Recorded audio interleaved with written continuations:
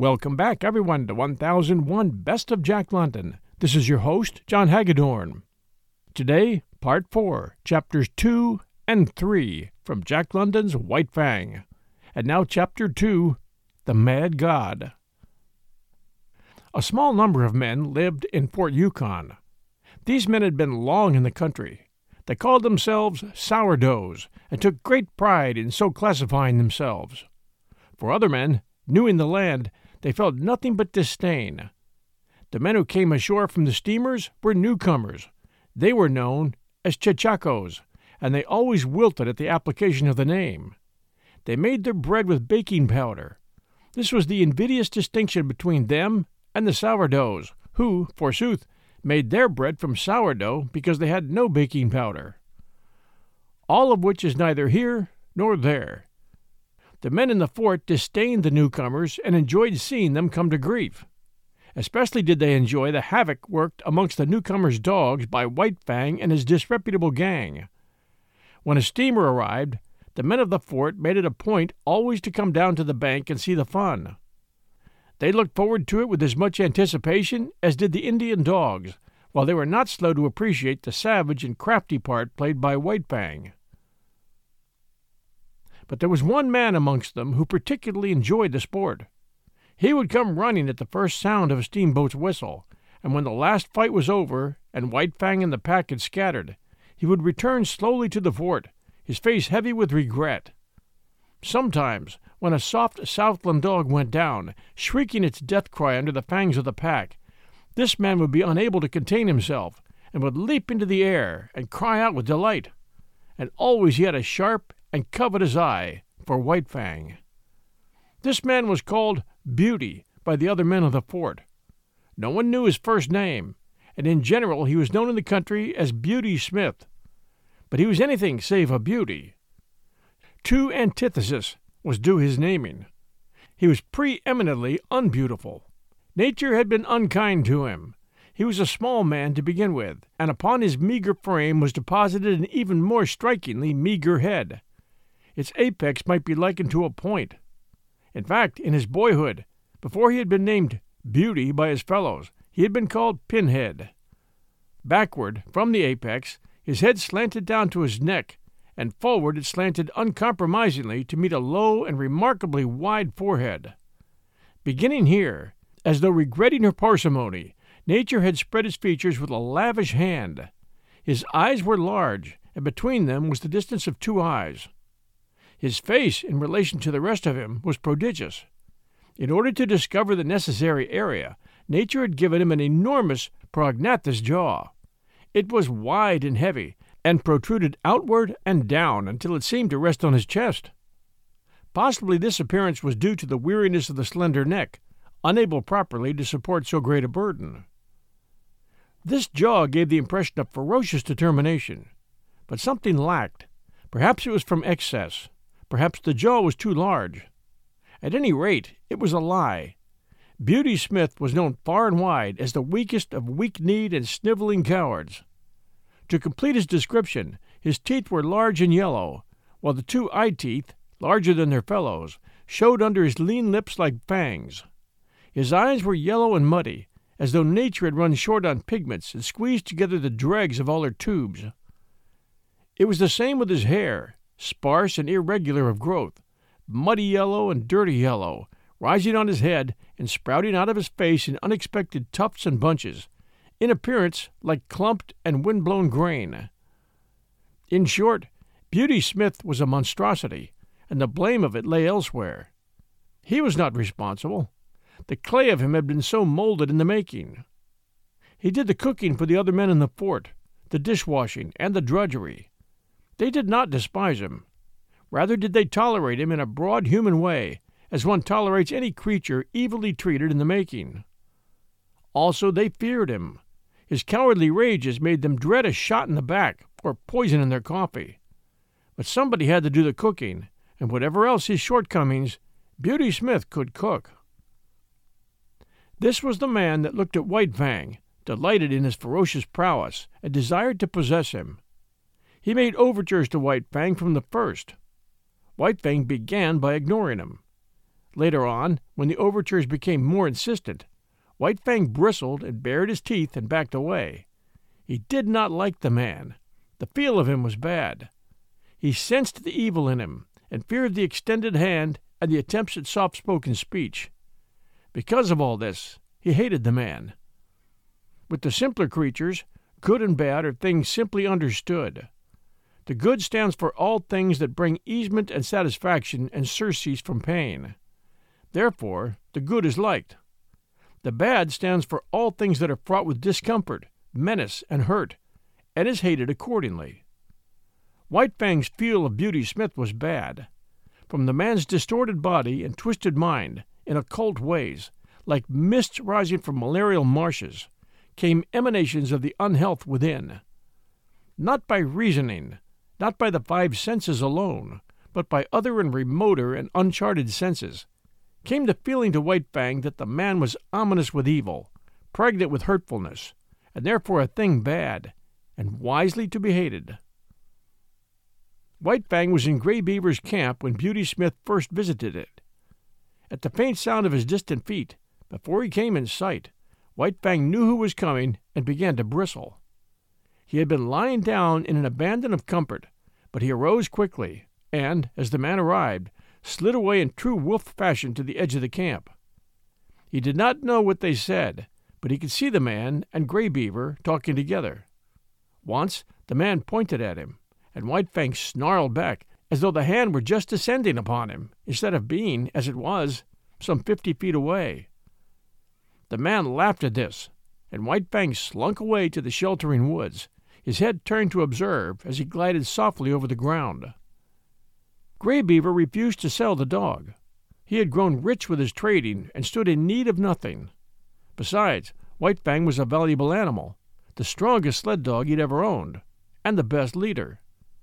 Furthermore, there was no dog like him on the Mackenzie nor the Yukon. He could fight. He killed other dogs as easily as men killed mosquitoes. Beauty Smith's eyes lighted up at this, and he licked his thin lips with an eager tongue. No, White Fang was not for sale at any price. But Beauty Smith knew the ways of Indians. He visited Gray Beaver's camp often, and hidden under his coat was always a black bottle or so. One of the potencies of whiskey is the breeding of thirst. Gray Beaver got the thirst. His fevered membranes and burnt stomach began to clamor for more and more of the scorching fluid, while his brain, thrust all awry by the unwanted stimulant, permitted him to go to any length to obtain it. The money he had received for his furs and mittens and moccasins began to go. It went faster and faster, and the shorter his money sack grew, the shorter grew his temper. In the end, his money and goods and temper were all gone. Nothing remained to him but his thirst, a prodigious possession in itself that grew more prodigious with every sober breath he drew. Then it was that Beauty Smith had talked with him again about the sale of White Fang.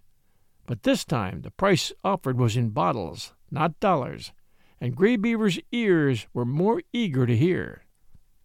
"You catch 'em, dog. You take 'em all right," was his last word. The bottles were delivered, but after 2 days. "You catch 'em, dog," were Beauty Smith's words to Gray Beaver. White Fang slunk into camp one evening and dropped down with a sigh of content. The dreaded white god was not there. For days his manifestations of desire to lay hands on him had been growing more insistent, and during that time White Fang had been compelled to avoid the camp. He did not know what evil was threatened by those insistent hands. He knew only that they did threaten evil of some sort, and that it was best for him to keep out of their reach. But scarcely had he lain down when Gray Beaver staggered over to him and tied a leather thong around his neck. He sat down beside White Fang, holding the end of the thong in his hand. In the other hand he held a bottle, which from time to time was inverted above his head to the accompaniment of gurgling noises. An hour of this passed, when the vibrations of feet in contact with the ground foreran the one who approached. White Fang heard it first, and he was bristling with recognition, while Gray Beaver still nodded stupidly. White Fang tried to draw the thong softly out of his master's hand, but the relaxed fingers closed tightly, and Gray Beaver roused himself. Beauty Smith strode into camp and stood over White Fang. White Fang snarled softly up at the thing of fear, watching keenly the deportment of the hands. One hand extended outward and began to descend upon his head. His soft snarl grew tense and harsh. The hand continued slowly to descend, while he crouched beneath it, eyeing it malignantly, his snarl growing shorter and shorter as, with quickening breath, it approached its culmination. Suddenly he snapped, striking with his fangs like a snake. The hand was jerked back, and the teeth came together emptily with a sharp click. Beauty Smith was frightened and angry. Gray Beaver clouted White Fang alongside the head, so that he cowered down close to the earth in respectful obedience. White Fang's suspicious eyes followed every movement. He saw Beauty Smith go away and return with a stout club. Then the end of the thong was given over to him by Gray Beaver. Beauty Smith started to walk away. The thong grew taut. White Fang resisted it. Gray Beaver clouted him right and left to make him get up and follow. He obeyed, but with a rush, hurling himself upon the stranger who was dragging him away. Beauty Smith did not jump away. He had been waiting for this. He swung the club smartly, stopping the rush midway and smashing White Fang down upon the ground. Gray Beaver laughed and nodded approval. Beauty Smith tightened the thong again, and White Fang crawled limply and dizzily to his feet. He did not rush a second time. One smash from the club was sufficient to convince him that the White God knew how to handle it, and he was too wise to fight the inevitable. So he followed morosely at Beauty Smith's heels, his tail between his legs, yet snarling softly under his breath. But Beauty Smith kept a wary eye on him, and the club was held always ready to strike. At the fort, Beauty Smith left him securely tied and went into bed. White Fang waited an hour. Then he applied his teeth to the thong, and in the space of 10 seconds was free. He had wasted no time with his teeth. There had been no useless gnawing. The thong was cut across, diagonally, almost as clean as though done by a knife. White Fang looked up at the fort, at the same time bristling and growling. Then he turned and trotted back to Gray Beaver's camp. He owed no allegiance to this strange and terrible god. He had given himself to Gray Beaver, and to Gray Beaver he considered he still belonged. But what had occurred before was repeated, with a difference. Gray Beaver again made him fast with a thong, and in the morning turned him over to Beauty Smith. And here was where the difference came in. Beauty Smith gave him a beating. Tied securely, White Fang could only rage futilely and endure the punishment. Club and whip were both used upon him, and he experienced the worst beating he'd ever received in his life. Even the big beating given him in his puppyhood by Gray Beaver was mild compared with this. Beauty Smith enjoyed the task. He delighted in it. He gloated over his victim, and his eyes flamed dully as he swung the whip or club and listened to White Fang's cries of pain and to his helpless bellows and snarls. For Beauty Smith was cruel in the way that cowards are cruel. Cringing and sniveling himself before the blows or angry speech of a man, he revenged himself, in turn, upon creatures weaker than he.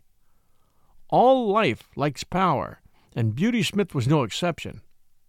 Denied the expression of power amongst his own kind, he fell back upon the lesser creatures, and there vindicated the life that was in him.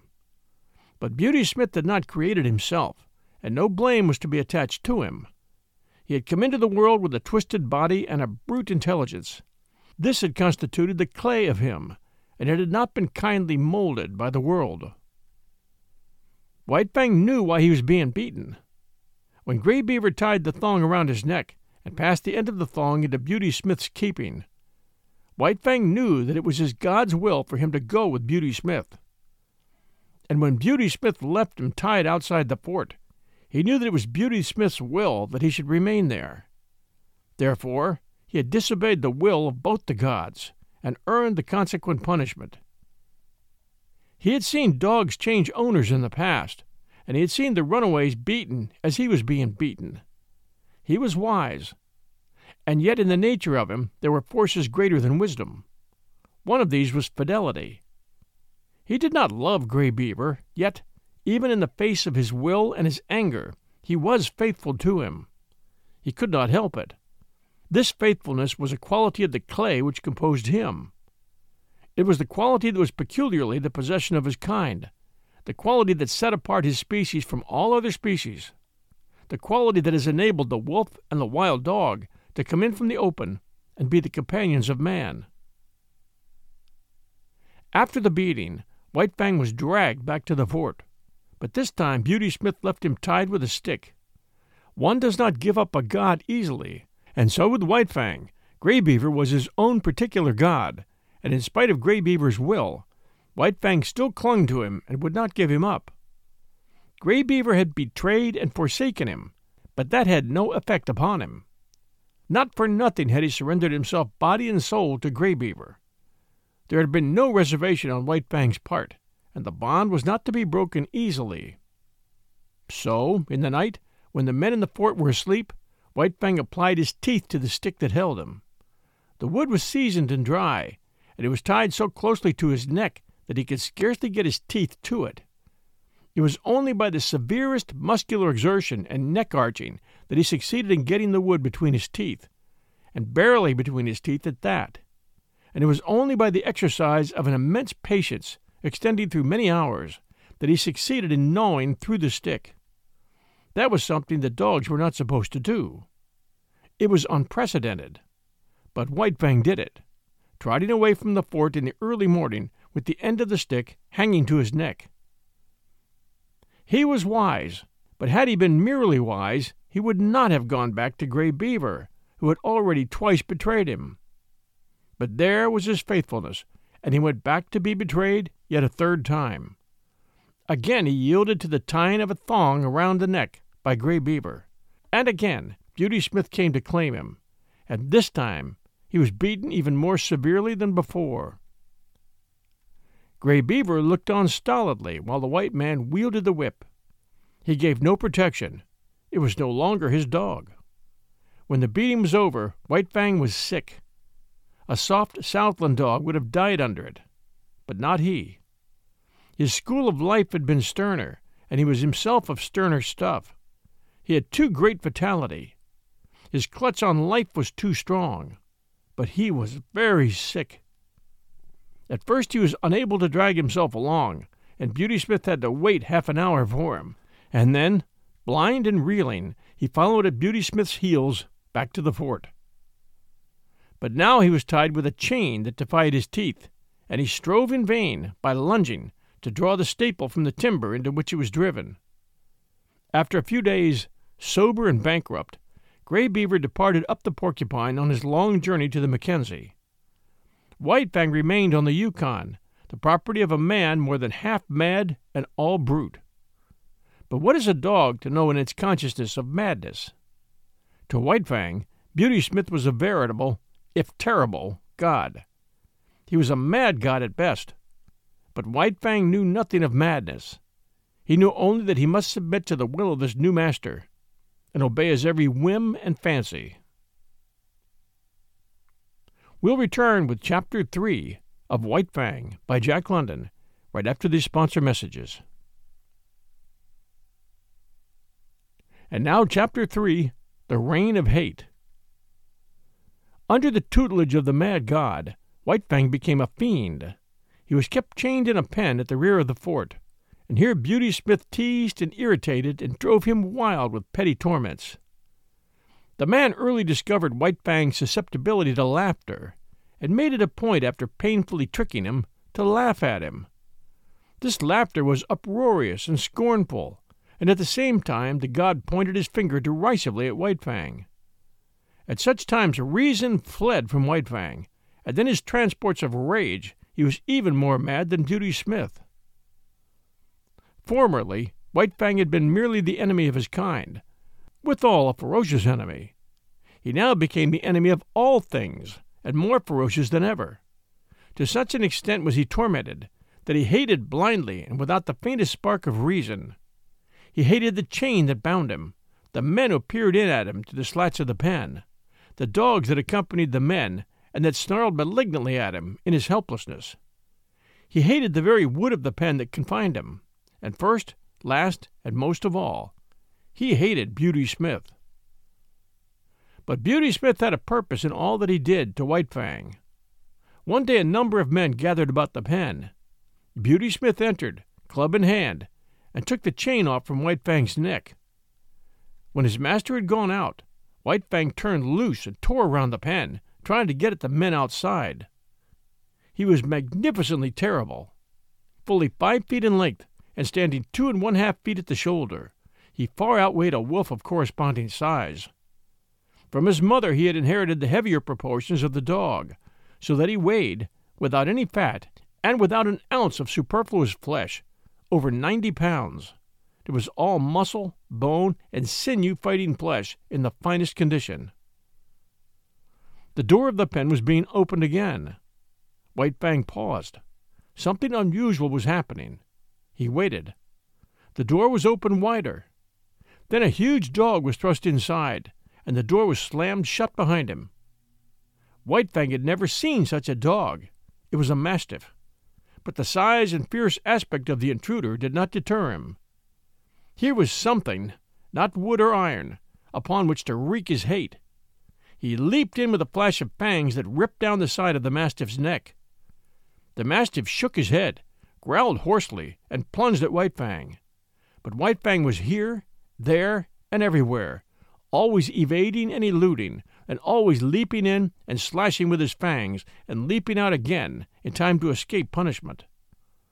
The men outside shouted and applauded, while Beauty Smith, in an ecstasy of delight, gloated over the ripping and mangling performed by White Fang. There was no hope for the mastiff from the first. He was too ponderous and slow.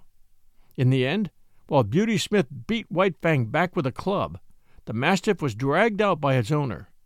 Then there was a payment of bets, and money clinked in Beauty Smith's hand. White Fang came to look forward eagerly to the gathering of the men around his pen. It meant a fight, and this was the only way that was now vouchsafed him of expressing the life that was in him. Tormented, incited to hate, he was kept a prisoner so that there was no way of satisfying that hate except at the times his master saw fit to put another dog against him. Beauty Smith had estimated his powers well, for he was invariably the victor. One day 3 dogs were turned in upon him in succession. Another day a full-grown wolf, fresh caught from the wild, was shoved in through the door of the pen. And on still another day 2 dogs were set against him at the same time. This was his severest fight, and though in the end he killed them both, he was himself half killed in doing it.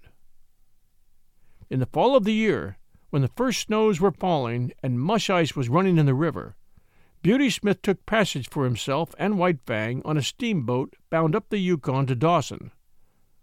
White Fang had now achieved a reputation in the land. As the Fighting Wolf, he was known far and wide, and the cage in which he was kept on the steamboat's deck was usually surrounded by curious men. He raged and snarled at them, or lay quietly and studied them with cold hatred. Why should he not hate them? He never asked himself the question. He knew only hate, and lost himself in the passion of it. Life had become a hell to him.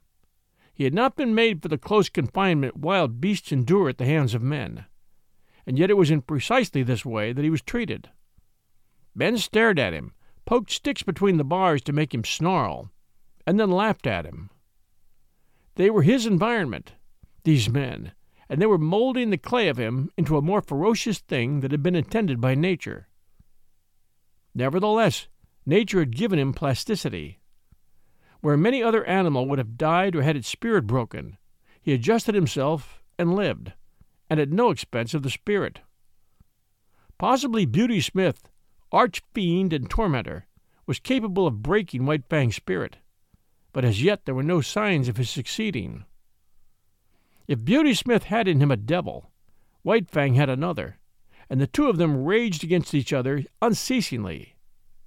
In the days before, White Fang had had the wisdom to cower down and submit to a man with a club in his hand, but this wisdom now left him.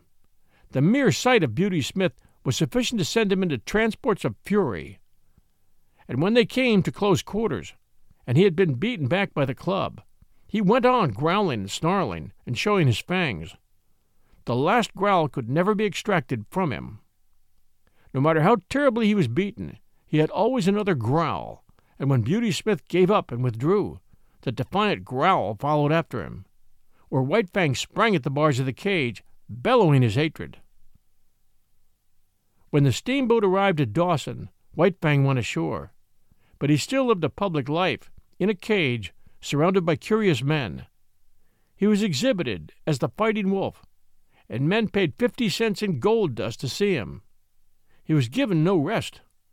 Did he lie down to sleep, he was stirred up by a sharp stick, so that the audience might get its money's worth.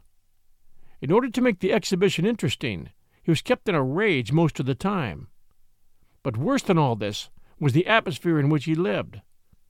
He was regarded as the most fearful of wild beasts, and this was borne into him through the bars of the cage.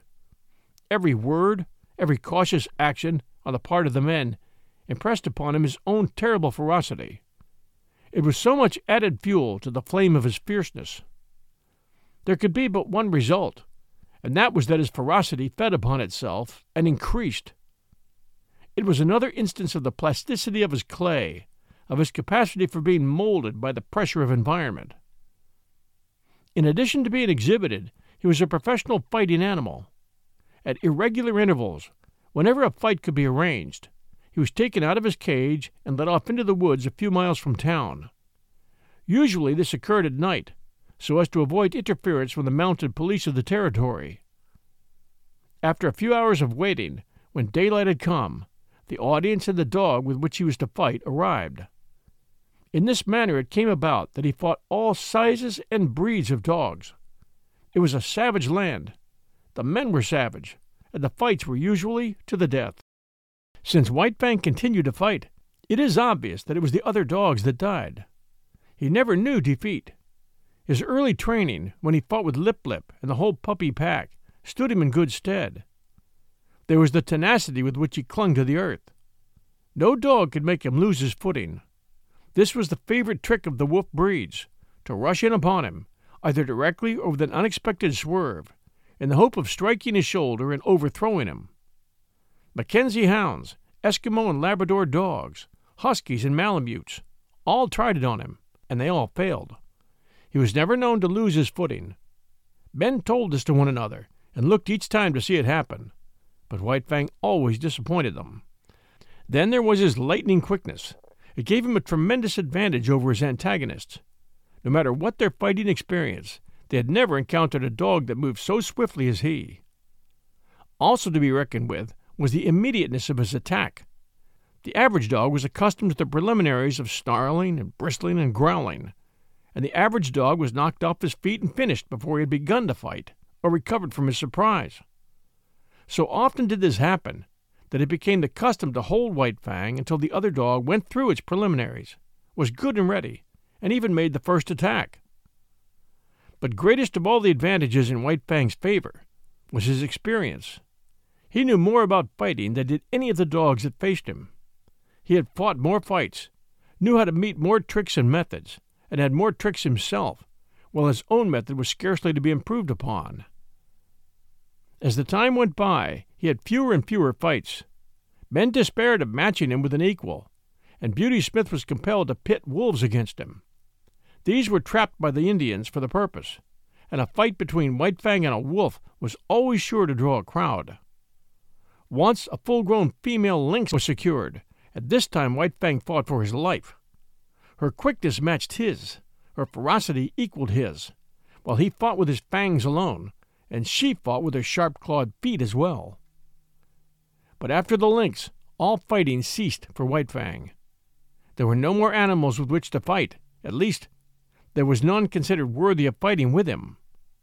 So he remained on exhibition until spring, when one Tim Keenan, a faro dealer, arrived in the land. With him came the first bulldog that had ever entered the Klondike. That this dog and White Fang should come together was inevitable, and for a week the anticipated fight was the mainspring of conversation in certain quarters of the town. Thanks for joining us for Jack London's White Fang. Next week begins Chapter 4, The Clinging Death. We always appreciate reviews, so if you're enjoying our story and you have a moment, please do send us a kind review, and please do share our show with your friends. This is your host, John Hagedorn. This is 1001 Best of Jack London. Until next Sunday, everyone, stay safe, and we'll be back soon.